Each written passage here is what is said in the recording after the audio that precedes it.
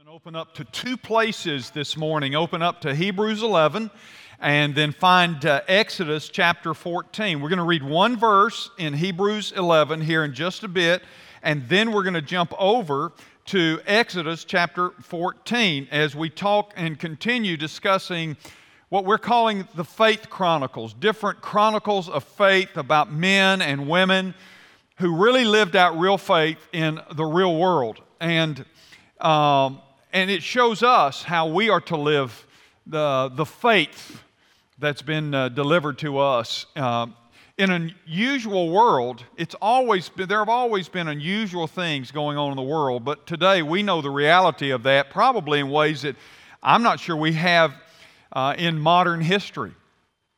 Bobby Byerly, in her book, When Miracles Happen When Women Pray, she tells a story about when she and her first son, her oldest son, had committed to be counselors at the Billy Graham Crusade. And she said it was being held at Shea Stadium, and as it would be, airplanes landing in LaGuardia flew right over the top of that stadium. They'd fly over and they'd fly over, and it became very, very distracting, in fact. And she said, so on the night before the crusade was to begin, all the counselors met there at the stadium, and Dr. Graham spoke to us. And while he's trying to speak to us about our responsibilities and just encourage us in that, planes kept flying over to land at LaGuardia. And finally, Dr. Graham said, this just won't do. He said, we're going to have to do something about this noise. And then he asked them all to bow their heads. They all bowed their heads, and he led a rather simple prayer to the effect, she writes, he said, Lord, we ask you to shift the wind and send these planes in another direction. Thank you, Lord. Amen. He said, well, we were all believers, but we thought that's still a pretty tall order, and we weren't sure what, if anything, we should expect. Well, she goes on to write, but God did it. He answered our prayers in a wondrous way. The next morning, the morning of the day when the crusade began, she said, we read the newspaper, and the newspaper reported that the winds had suddenly changed during the night, and the airplanes, which previously had landing zones that flew over Shea Stadium, had been rerouted another way. And she said for several days following that, thousands of people, as you know, came to the crusade uninterrupted by airplanes going over the stadium, and hundreds of people gave their life to Jesus Christ.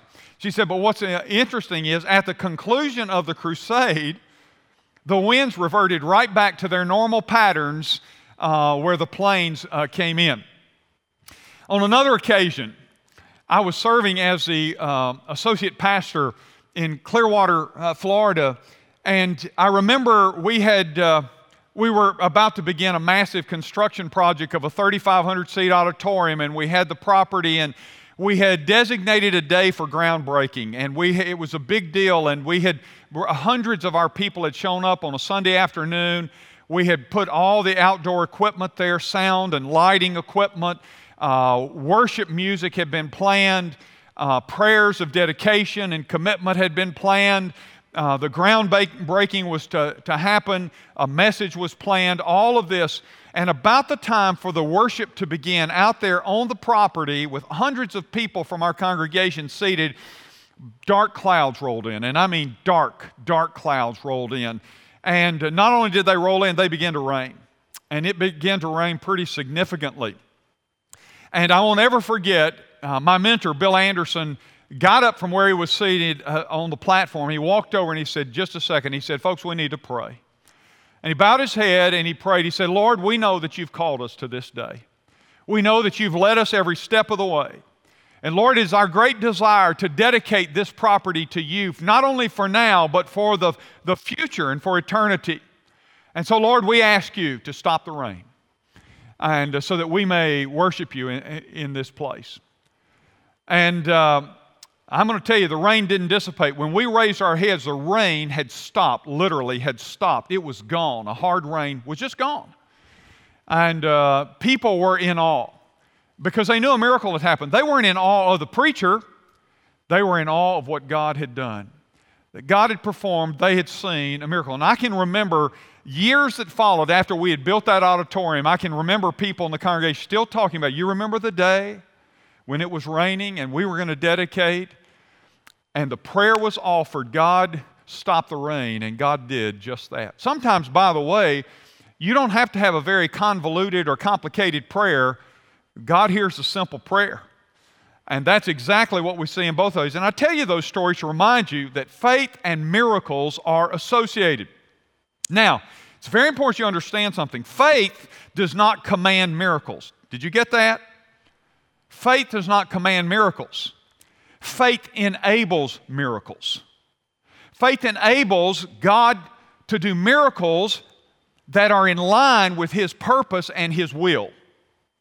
So understand that, because there are a lot of people today that would just tell you, well, if you have enough faith, you can say to God, this is what I want you to do. God's faith enables miracles, but the miracles are always associated with the will of God and the purposes of God. Does that make sense? And so you can, in faith, say, God, but it must be in line with His will and His purposes. Faith in God, you see, is the catalyst to the miraculous way of God. And as we continue our Faith Chronicles series, that's what I want to talk to you about today. So if you are physically able to do so, stand with me this morning. We're going to read one verse in Hebrews 11, then we're going to Exodus chapter 14. In Hebrews 11, verse 29 says, by faith, there it is, that famous two words in this chapter, the people, that is God's people, crossed the Red Sea as on dry land. But the Egyptians, when they attempted to do the same, were drowned. And then if you'll go over to Exodus 14, we find a fuller narrative of the story. Notice beginning in verse 10. When Pharaoh drew near, the people of Israel lifted up their eyes, and behold, the Egyptians were marching after them, and they feared greatly. And the people of Israel cried out to the Lord. They said to Moses, is it because there are no graves in Egypt that you have taken us away to die in the wilderness? What have we done? What have you done to us in bringing us out of Egypt? Is not this what we said to you in Egypt? Leave us alone that we may serve the Egyptians. For it would be better for us to serve the Egyptians than to die in the wilderness. And Moses said to the people, fear not, stand firm, and see the salvation of the Lord, which He will work for you today. For the Egyptians whom you see today, you shall never see again. The Lord will fight for you, and you have only to be silent. Father, thank you for this remarkable story to remind us of how our faith and trust in you enables you to make miracle ways where there appears to be no way for us. Lord, I think there are probably people in this room today who are up against a Red Sea and they feel like Egyptians are closing in. And Father, help them to turn their eyes to you and to watch and see your hand at work on their behalf. Teach us, Father, lessons about faith and trust in you today. We pray in Jesus' name. Amen. Thank you. You can be seated. Now, without a doubt, this is one of the most famous stories in the Bible. Would you agree with that? I mean, there aren't too many people that don't know this story. In fact, I would say it this way. There are not too many people that don't know Christ, or people that are outside of the church, or people that are even not religious that don't know this story. I mean, most everybody knows this story, if nothing else, because they've watched some of the movies, like the movie The Ten Commandments and those sorts of things. This is a very, very popular story, regardless of whether you're a follower of Christ or not. Why is that? Well, for us, it's because this story chronicles one of the great miracles of all time. And it reveals the power of God to deliver His people regardless of the circumstances or the obstacles that they face. It's also a story about their faith, but it's also about their lack of faith. Don't miss that. We see both expressed here. Moses' great faith, we see the people's lack of faith. It's rich in truth. It's profound with the lessons that it brings to us about the difference that our faith makes, our faith in God, what difference it makes when we face the most difficult times of our life. So I want to show you several powerful precepts that I believe will help you enable you to see the miraculous way of God in your life. Now, I want to do two things. I have two major ideas that I want to communicate with you. The first is I want to talk to you about three foes of faith, or three faith foes, if you will. That's the first thing we're going to talk about. I'm going to give you several observations. And then the second major idea in this passage I want to share with you are going to be three friends of faith, three faith friends, you might say. Those are the two things, so if you want to go ahead and put those in their blanks there on your outline, you feel free to do so. But first of all, I want to talk with you about what I've called the foes of faith. You see, the devil is always fighting and looking for ways to undermine your faith. I'm not talking about saving faith, the kind of faith. I'll talk about that at the end, but I'm not talking about saving faith, the kind of faith that saved you and gave you a relationship with God. I'm talking about just living out your faith. Do you know, I share with our staff this week a passage that says, just as you have received Christ, so walk in Him. What does that mean? You receive Christ by faith. But guess what? That's not where faith ends for us. Then our daily life is to be lived by faith in God. We are to daily walk by faith. That's what it means. And that's the kind of faith that God most desires in His people, is that we learn how to exercise faith every day, because all of us are going to face times where Egyptians are chasing us. All right? You may be here today and say, I've got some Egyptians chasing me right now. And there's a sea behind me, and I don't know where to go. I don't know what to do. Well, listen, this message is going to help you. And if you'll notice something in verse 10, you see an interesting statement. It says, and when Pharaoh drew near, and by the way, the reason we go over to Exodus from Hebrews 11 is because Hebrews 11 just tells us what happened by faith. This Exodus is the whole story. And if you'll notice verse 10, it says, when the people saw the Egyptians were closing in, Pharaoh and his armies. And by the way, you need to understand, at that time, it was the greatest empire in the world, in the then-known world, and it was the greatest army that had ever been put together. And they're closing in, and the people see them closing in. And it says in verse 10, they lifted up their eyes, and behold, the Egyptians were marching after them, and they feared greatly. And it says, look at this, they cried out to the Lord. They cried out to the Lord. Now, at first, you might say, well, that's a pretty good thing to do, right? They cried out to the Lord. And then look at verse 11. It says, and they said to Moses, is it because there are no graves in Egypt you've taken us into the wilderness to die? Let me tell you what's going on. I wish I could say when it says they cried out to the Lord that they were going, oh no, the Egyptian army. Lord God, we're looking to you. Lord God, we trust in you. Lord, you have delivered us so much. We trust you, Lord, and even though the armies... I'd like to say, because at first glance you might say, well, at least they cried out to God. But if that's what you think, that's what they did, you'd be wrong. Because here's what they actually did. They cried out to God, what are you doing?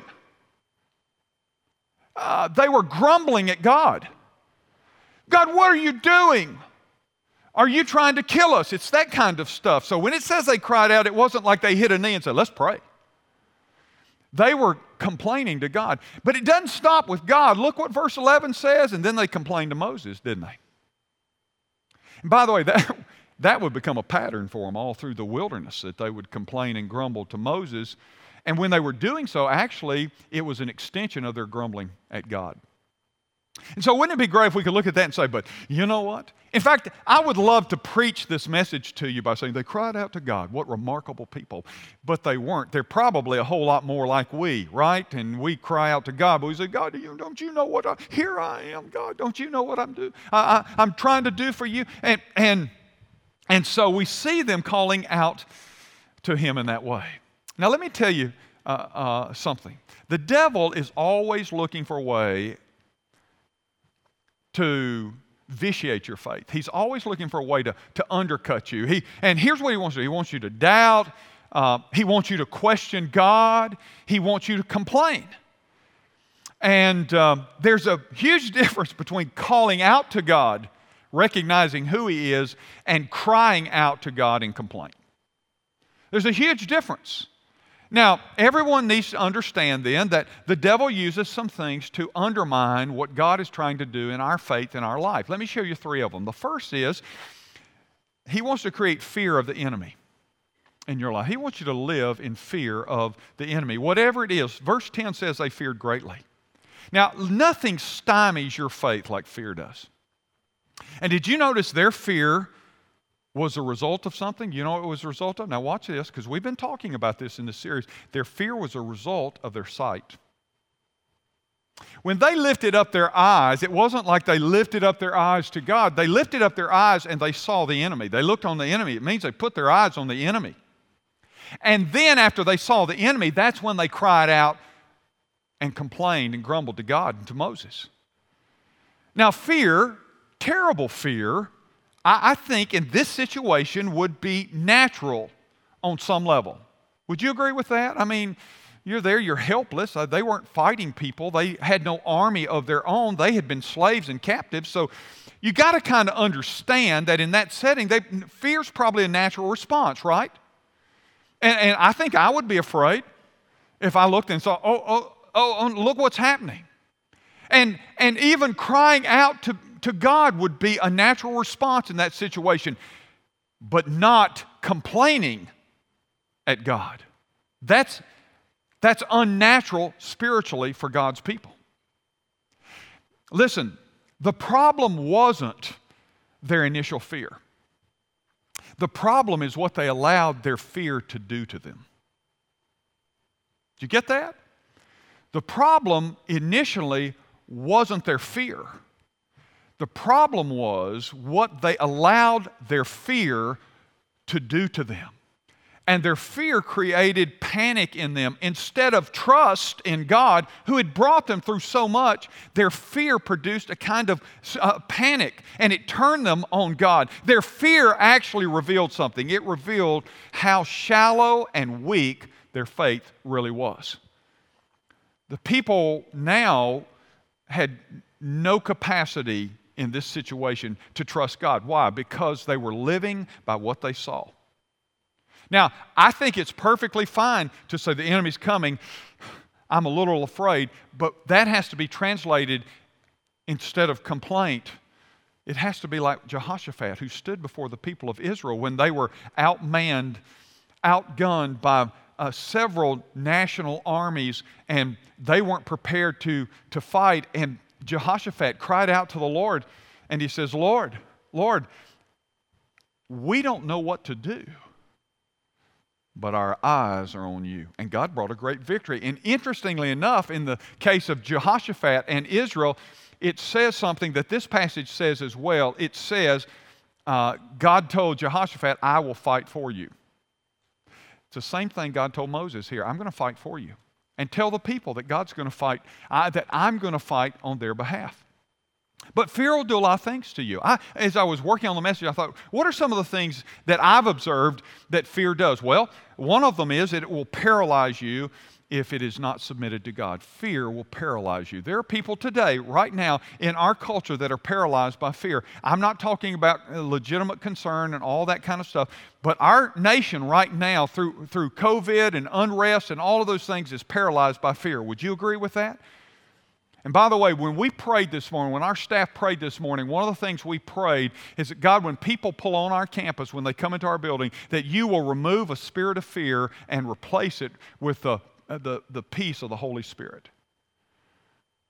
Because we know that God doesn't provide a spirit of fear. And one of the things that fear will do is it will cause paralysis in your life. Because the enemy looks more daunting than anything else that you might see. It'll cause you, by fear, to just shut down.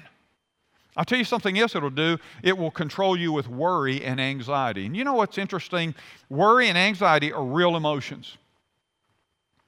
But they accomplish nothing.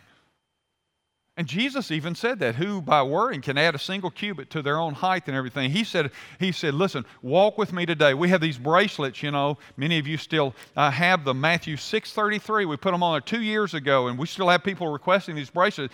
God first. It is to remind us, hey, trust God right now. Walk with God right now, today.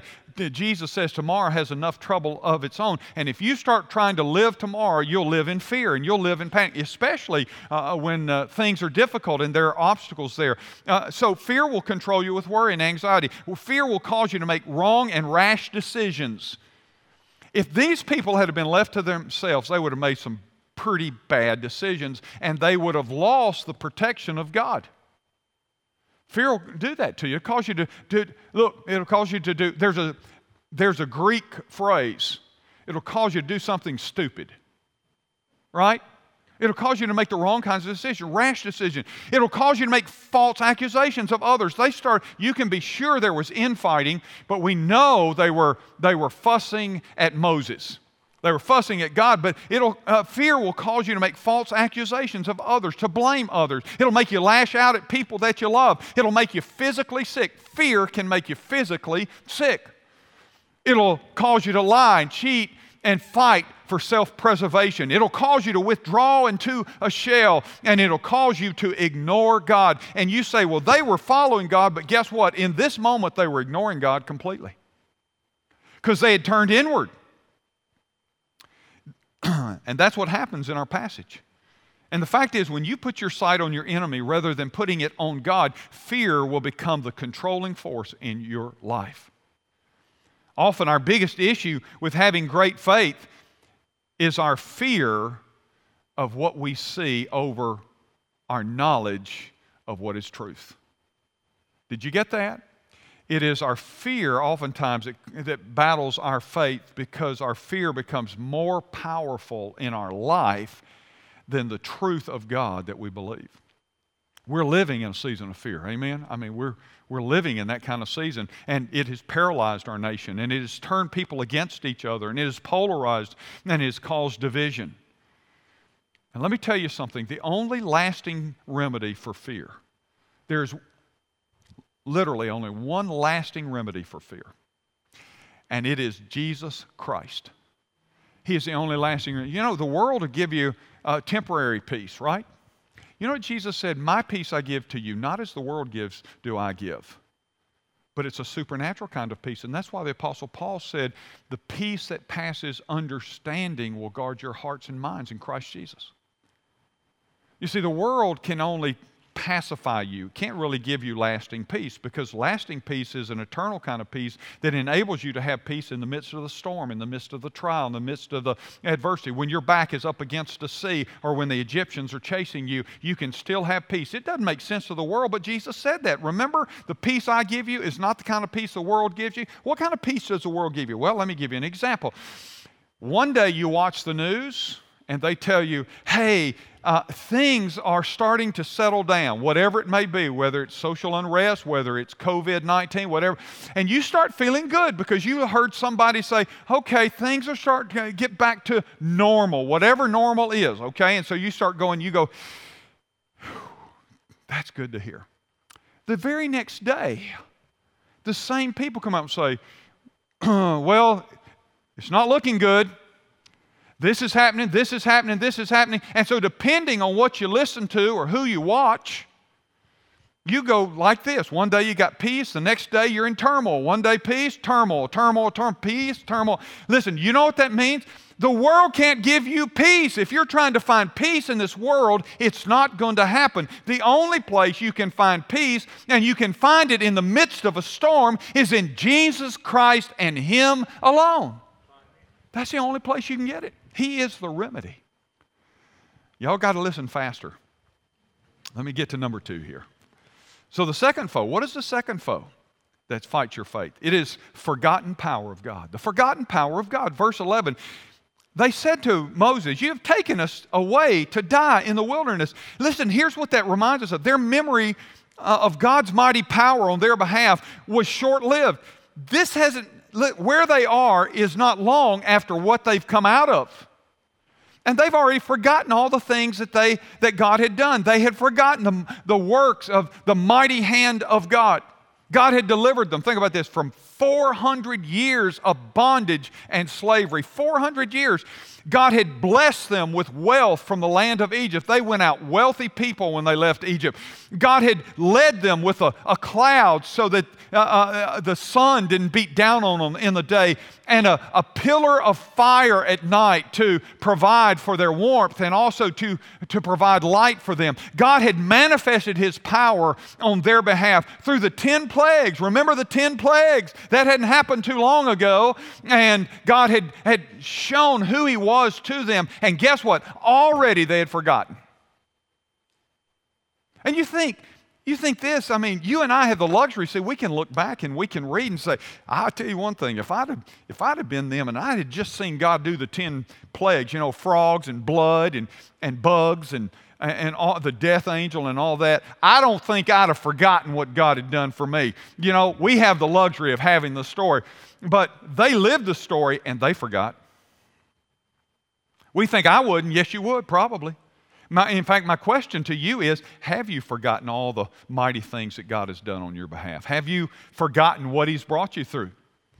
Have you forgotten, when you find yourself backed up against a sea, have you forgotten what God has brought you through to get you here? You say, but I don't see a way. Neither did they. And the enemy was coming. Have you got some Egyptians chasing you right now, and you don't know how you're going to face the Egyptians? Listen, the battle is not yours. It's the Lord's. Don't forget what God has brought you through. Don't forget what God has done with His mighty hand. This was a moment that called for faith. It called for strong faith in the promise of God and in His mighty arm that had been proven, that He had proven was working for them time and time and time again. But their faith was lacking. They had forgotten the power of God. They felt as if there was no deliverance available. They thought there was no possible way that they could be saved from such a great enemy. But God's word is clear. We don't have to live by fear. No matter how severe the circumstance, no matter how terrible the problem we face, no matter how hopeless and helpless the situation may seem, the believer is never to be overtaken by fear and faithlessness. We are to live by the peace that only Jesus Christ can bring into our life. And faith's testimony has a proven track record in the Scripture and a proven track record in our life. We must not forget that. What God has done in the past must strengthen our faith in the present and in the moments when our eyes cause our hearts to fear. So I ask you, what has God brought you through? Remember it and rely on Him to carry you on. Then there's a third foe I want you to see this morning, and that is they had a false security in the world. Verse 12 tells us, their response to Moses is, for it would be better for us to serve the Egyptians than to die in the wilderness. Now listen, their fear distorted their faith, and it caused them to think that their bondage was the good old days. Isn't that wild?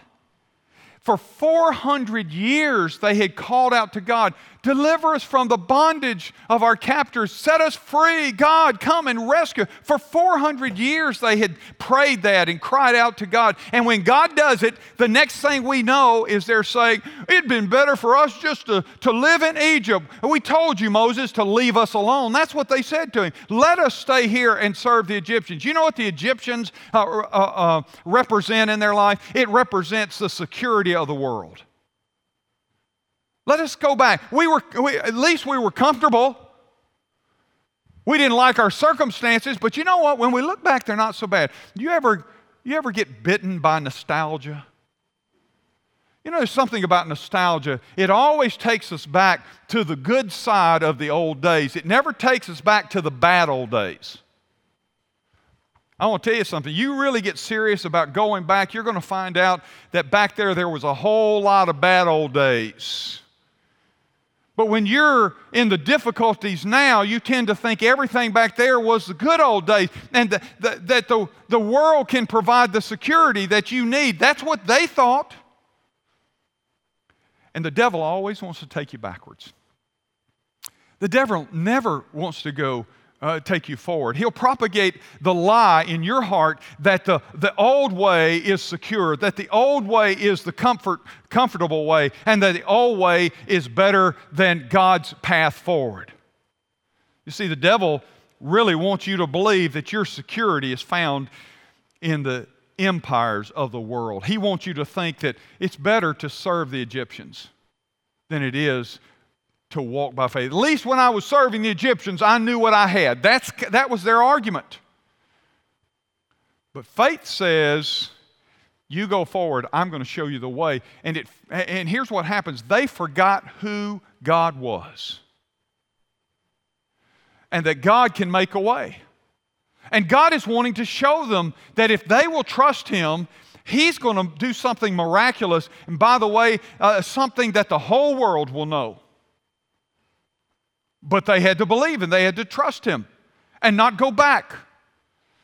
If you're more concerned with serving your Egyptians, your faith will flounder. How do I know that? Well, listen to what Jesus said in Luke chapter 9. He said, no one who puts his hand to the plow and looks back is fit for the kingdom of God. And Paul, writing in Philippians 3, said this, but one thing I do, forgetting what lies behind and straining forward for what lies ahead, I press toward the goal for the prize of the upward call in Christ Jesus. Listen, you can't live backwards and go forward at the same time. If your security is determined by your past, you'll never see the miraculous way and the miraculous work of God in your life. And notice verse 15. Look at verse 15. The Lord said to Moses, why do you cry to me? Tell the people of Israel to go forward. Go forward. God says this emphatically. Tell them to go forward.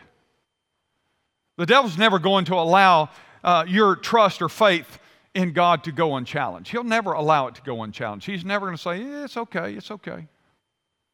He's always going to challenge your faith. So he fights to shut it down. He fights to send you back, and he fights to return you to the old days where you thought it was better than it really is, to the old kind of security.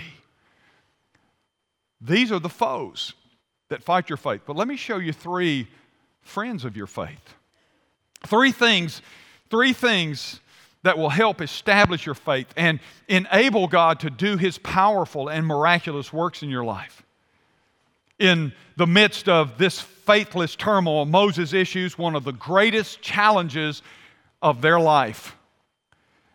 He says to them, fear not, stand firm, and be quiet.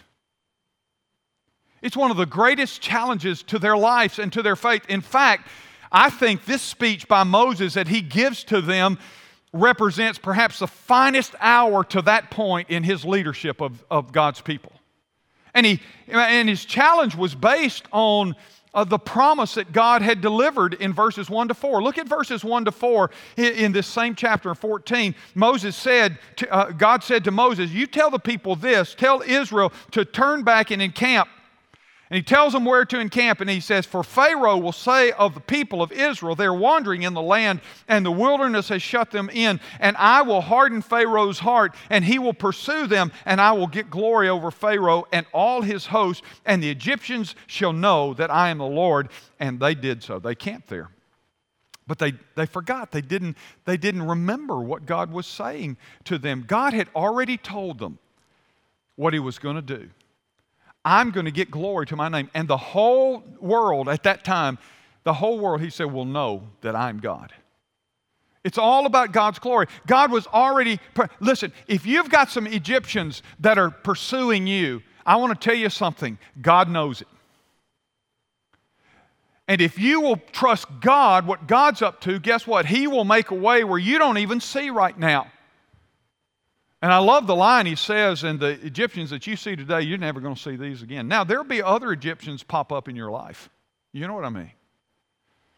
But their fear was based on what they could see at that point in time, and God gave them this promise. And listen, in contrast to most of the Israelites, they understood the promise that God had given them there. They camped there, full well knowing that the enemy was going to chase them. But when it happened, they didn't believe what God had already told them He was going to do. but Moses believed. You see, it is a reminder to us that sometimes we may say, well, I know what God says. I know what He says. I've read it, and I know what He says. But the question is not, do you know what He said? They knew what He said. The question is, do you believe what He said? You see, that's a big difference, isn't it? It's one thing to say, yeah, I know that. It's another thing to adjust your life because you believe it. And that's where, thank God for Moses in their life, right? Because they'd have made some really dumb decisions. But Moses didn't just know it, Moses believed it. Now let me ask you this morning, have you got some obstacles in your way and you know what God says, and maybe God has even given you specific promises or that sort of stuff, and you know that, but you don't really believe it? You don't really believe it. Listen, faith says what God has said, I will believe. And I will adjust my life accordingly. So let me give you these three precepts, and that will be done. Let me give you the three precepts about how these precepts or principles, how they build our faith and help us to be men and women of great faith when the Egyptians are chasing us and when the sea is behind us. Number one, we need a faith that is stout. Verse 13 there, if you'll notice, it says, and Moses said to the people, fear not. That's a stout faith. And the picture, as one commentator put it, is this. God's people were confronted by the raging sea that was in front of them, and a raging army that was behind them, chasing them. Thousands and thousands of soldiers and horsemen and chariot were marching toward them, and there was no place for them to flee. They were hemmed in. How could they not fear? But then there's God's messenger standing up and saying, fear not. Don't let your eyes deceive you. We walk by faith, not by sight. A stout-hearted faith is a faith that is grounded in the promises of God, that is the result of our relationship with God. John Chrysostom was martyred for the faith, and I guess sometime in, the late 8th or 9th century. And his name means golden tongue. And Chrysostom was considered one of the most gifted communicators, and then he got saved. He became a preacher. He was considered one of the most gifted preachers of his era, and he was sent from Antioch as a preacher to what was then known as Constantinople in Turkey, which was at that time had become the eastern capital of the Roman Empire. And when he got there, he began to preach, and he began to preach against the extravagance of the ruling class, and he began to preach about the excesses, and it infuriated many in the ruling class, so much so that Empress Eudoxia decided we need to exile this guy. We don't want to hear his preaching anymore. And she announced that he would be exiled. They sentenced him away. And so when he was told of his fate, that he was going to be exiled, this is what he said. Listen to what he said. What do I fear? Will it be death? But you know that Christ is my life, and if I die, I shall gain. Will it be by exile? But the earth and all that is in the earth is the fullness of the Lord's. He said, will it be the loss of wealth? He said, well, the fact is we brought nothing into this world. We can carry nothing out. And so, he says, thus all the terrors of the world are contemptible in my eyes, and I smile at all its good things. Poverty I do not fear, riches I do not sigh for, death I do not shrink for. I want to tell you, that's a stout-hearted faith, isn't it? That's a stout-hearted faith. That's a fearless kind of faith. And likewise, the Bible gives us reasons that we can have a stout-hearted faith. Let me give you one of them. The Bible says in Romans 8, who shall separate us from the love of Christ? Shall tribulation or distress or persecution or famine or nakedness or danger or sword? No, in all of these things we are more than conquerors through Him who loved us. For I am sure that neither death, nor life, nor angels, nor rulers, nor things present, nor things to come, nor powers, nor height, nor depth, nor anything else in all creation will be able to separate us from the love in Christ Jesus our Lord. I want to tell you, that's why you can have a stout-hearted faith. And then in Deuteronomy 31, we are reminded, God said, be strong and courageous to His people. Do not fear or be in dread of them.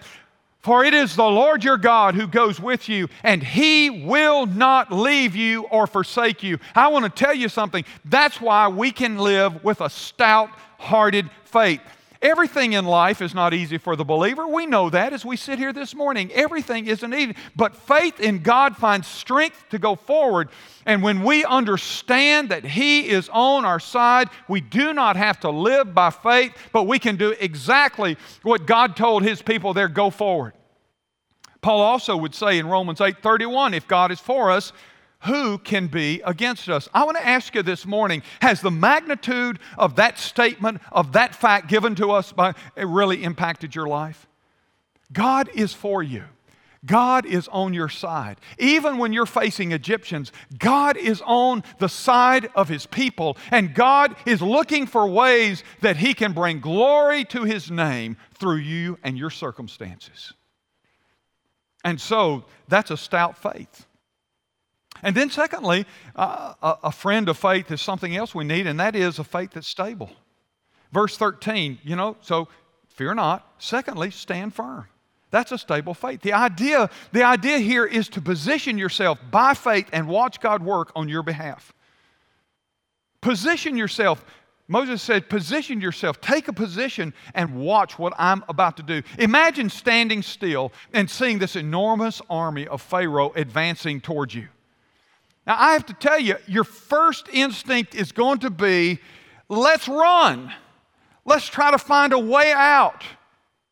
And then suddenly the messenger of God begins to declare to them, Moses begins to say to them, just stand still. Right where you are, stand. The enemy is going down. Now, God Himself is going to fight for you. The enemy that you see, you will never face again. You see, when we're faced with trouble, our instinct to flee is our solution, but it's not the way of God. God wants us to watch Him. He wants us to see His mighty hand of salvation and deliverance.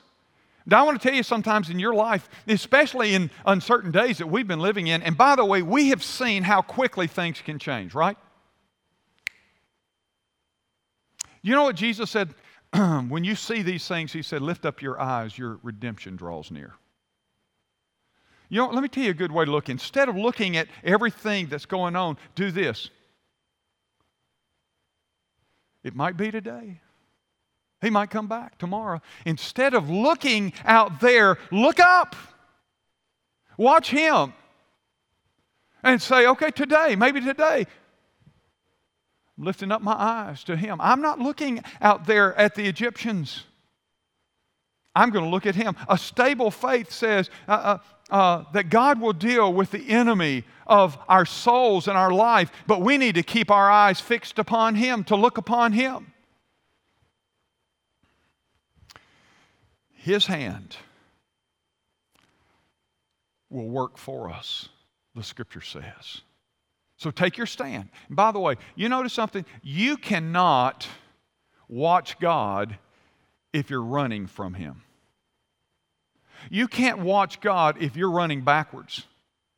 And that's why Moses said, okay, we're going to go forward, but I want you to watch God. You can't watch God and run from God at the same time.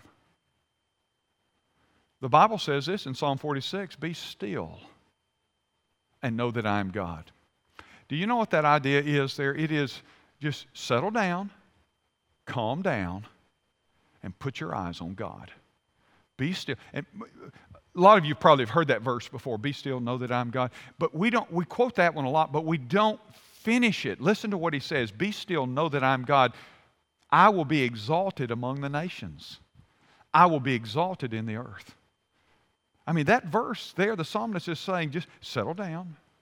God is going to manifest Himself in such a way. You just watch what God is doing. Be still. Keep your eyes on God. Watch what He does. A stable faith is a faith that can stop, a faith that can stand, and a faith that can wait for God to fulfill His word. Isaiah the prophet writes, behold, God is my salvation. I will trust and will not be afraid. For the Lord God is my strength and my song, and He has become my salvation. Moses says, stand and see the salvation of God. I want to ask you something. Do you need to stop and stand and just wait and watch God for a while? Is there something you're trying to get away from when God is trying to get you just to stand and put your eyes on Him and watch what He does on your behalf? Is there something, are there some Egyptians in your life and you need to just say, God, I'm watching you. I'm just going to watch you. I'm going to put my confidence in you. You are my salvation. When fear attacks, listen, stand firm in the protection of God and see the salvation of God. When anxiety attacks, stand firm in the presence of God and watch the salvation of God on your behalf. When doubt attacks, stand firm in the promises of God and see the salvation of God. Makes sense, doesn't it? That's what Moses, what God said. That's the declaration that God spoke to the people of God through Moses. So we have a stout faith. It's a friend. We have a stable faith that stands. But last, and here's what I close with, we must have a faith that is silent. Verse 14, I love this. He says, now the Lord's going to fight for you. The only thing you need to do is be quiet. It's a kind way of saying shut up. How many times in your life have you wished you'd just kept your mouth shut? Anybody here say, oh man, I wish have you ever done that? You know, you spoke something and as soon as you said it, you thought, oh, I wish I could bring that back in. I wish I could reel that back in. Why? Because we all know that many times our lack of silence has gotten us in trouble, right? Well, you know what this is related to? What is going to get them in trouble if they don't shut up. You remember when I started talking to you, the two things that they were doing? They were complaining to God and they were grumbling at Moses. Complaining at God, grumbling at Moses. So you know what happens? God says, shut up complaining. Stop grumbling. I need you to know that I'm going to fight for you. Keep your mouth shut. Now, He's not talking about talking.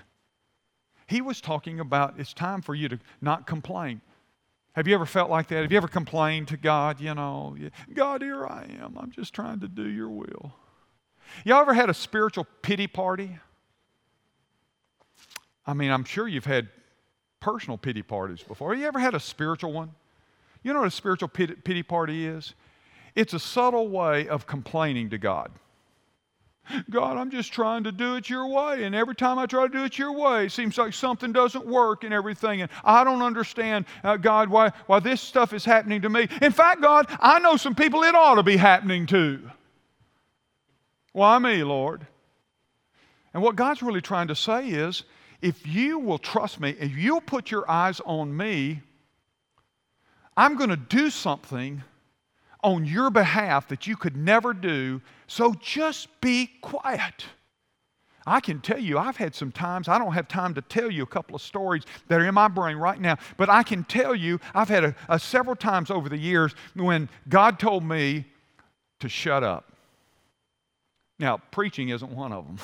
Okay. But I mean some Egyptian situations where God is whispering, and I thought, God, I'll handle that. And God says, you handle it, and whatever you can come up with will be the best you'll get. But if you'll shut up, I'll take care of it. And when I listened to Him, He did.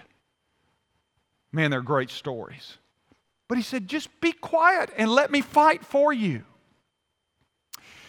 Well, God wants to fight for us. It's what He wants to do. Notice verse 15 again. We called attention to it. Go forward. Here's what He means. Stop crying. Stop crying out to me. And by the way, now listen, be careful what I'm about to say, and stop praying about it. Stop. They didn't have to pray about this. Did you know there are some things that you don't have to pray about? What are those things? There are things that God's already told you in His Word. I don't have to pray. Let me give you an example. Should I tell people around me about Jesus Christ? I need to pray about that. Do I need to pray about that? No, He's already made it very clear in His Word what I'm supposed to do. Now, in this case, they didn't have to pray, God, do we go forward? Do you want us to go forward, God? They didn't. That's what he meant. He said, be quiet and go forward. Because God had already told them what he was doing, what he was up to. They didn't have to pray, and then they didn't have to get a strategy. Stop crying out. You don't need a strategy. I am your strategy. I'm going to fight for you. And guess what? Go forward and stop blaming other people. Well, it's Moses, God. It's Moses.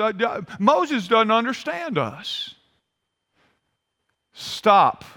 Stop and go forward is what he says to them.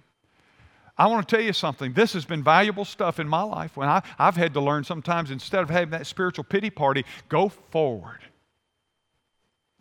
And that's what's happening here. Now listen. You know when they saw the miraculous way of God? When they took the next steps and they went forward. That's when the sea parted. When they went forward in faith, trusting God, guess what they got to see? The miraculous way of God. Friend, listen to me this morning. Faith that leads to the miraculous way of God is faith that is stout. It's based on the promise of God and it's not controlled by fear. Faith that leads to the miraculous way of God is faith that is stable. It's based in the presence of God. God is with us. And as a result, our faith doesn't wobble. Our belief doesn't wobble. Faith that goes forward and sees the miraculous way of God is a faith that is silent. Silence means, again, not talking. It means based upon the power of God, I'm going to let God handle the situation. I'm not going to coach him. You ever coached God? God, here's how I think you ought to do this. God, this would be a better way. I've been thinking about this, God, and you have given me a brain to think with. And so I've used my brain. And God, here's why I think you're... I want to tell you something. We miss the power of God a lot of times because God's trying to say, as high as the heavens are above the earth, so are my ways higher than your ways and my thoughts higher than your thoughts. And if you will just be quiet and quit coaching me, I'll take you through and I'll show you my miraculous way. George Mueller. I close with this. George Mueller. I've told you for a lot of years you ought to read a biography on George Mueller. What a great, incredible man of faith. You want to read about faith in action, read George Mueller. And there are a lot of great biographies on George Mueller. Read one. Get a small one if you want, but there are lots of them. And you ought to read about George Mueller. What an incredible man of faith. And he said this, listen, faith does not operate in the realm of the possible. Did you get that? Faith does not operate in the realm of the possible. Well, why is that? He answers. He says, there is no glory for God in that which is humanly possible. Because if it's humanly possible, you've always got a logical explanation for how it was pulled off or how it happened, right? But he then adds, faith begins where man's power ends. Faith begins where man's power ends. That's what God was trying to get them to do. And you know what? Nothing's changed. In thousands of years, God is still saying the same thing to us. He's still saying, fear not. He's still saying, stand firm. And he's saying, be silent and watch me fight the Egyptians that are chasing you. Faith in God enables the miracle way of God. But I said this at the beginning, but there's something else. Faith in God also enables the miracle way to God. Do you get that? You know the Bible says how you and I are made right with God? By faith. In chapter 11, we see it says on a couple occasions, and God counted their faith as righteousness.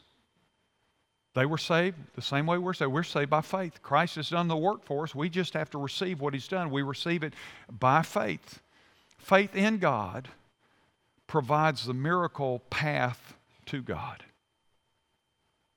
That's why Paul would say, by faith, by grace through faith are you saved, not of yourself. It is not of works. It is the gift of God. Today, there may be those who are watching us by live stream, those in this room right here, and you're not sure that you've ever expressed saving faith. Saving faith. And by the way, you can't walk by faith daily if you haven't been saved by faith to start with.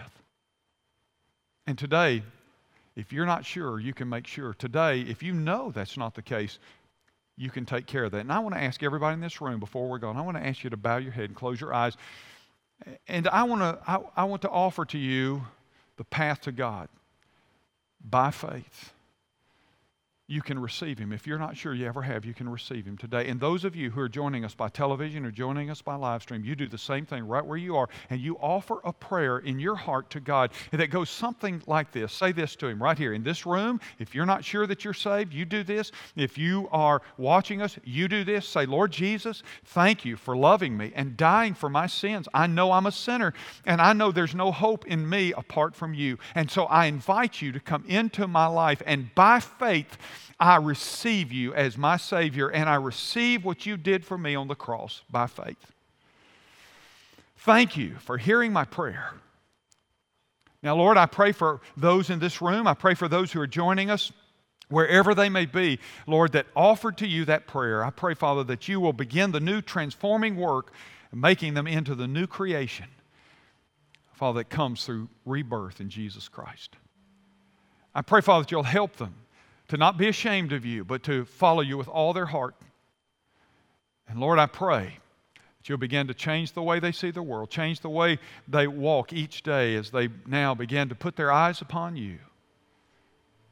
And I pray, Father, that their life will be made new based upon the promise and the work of Jesus Christ.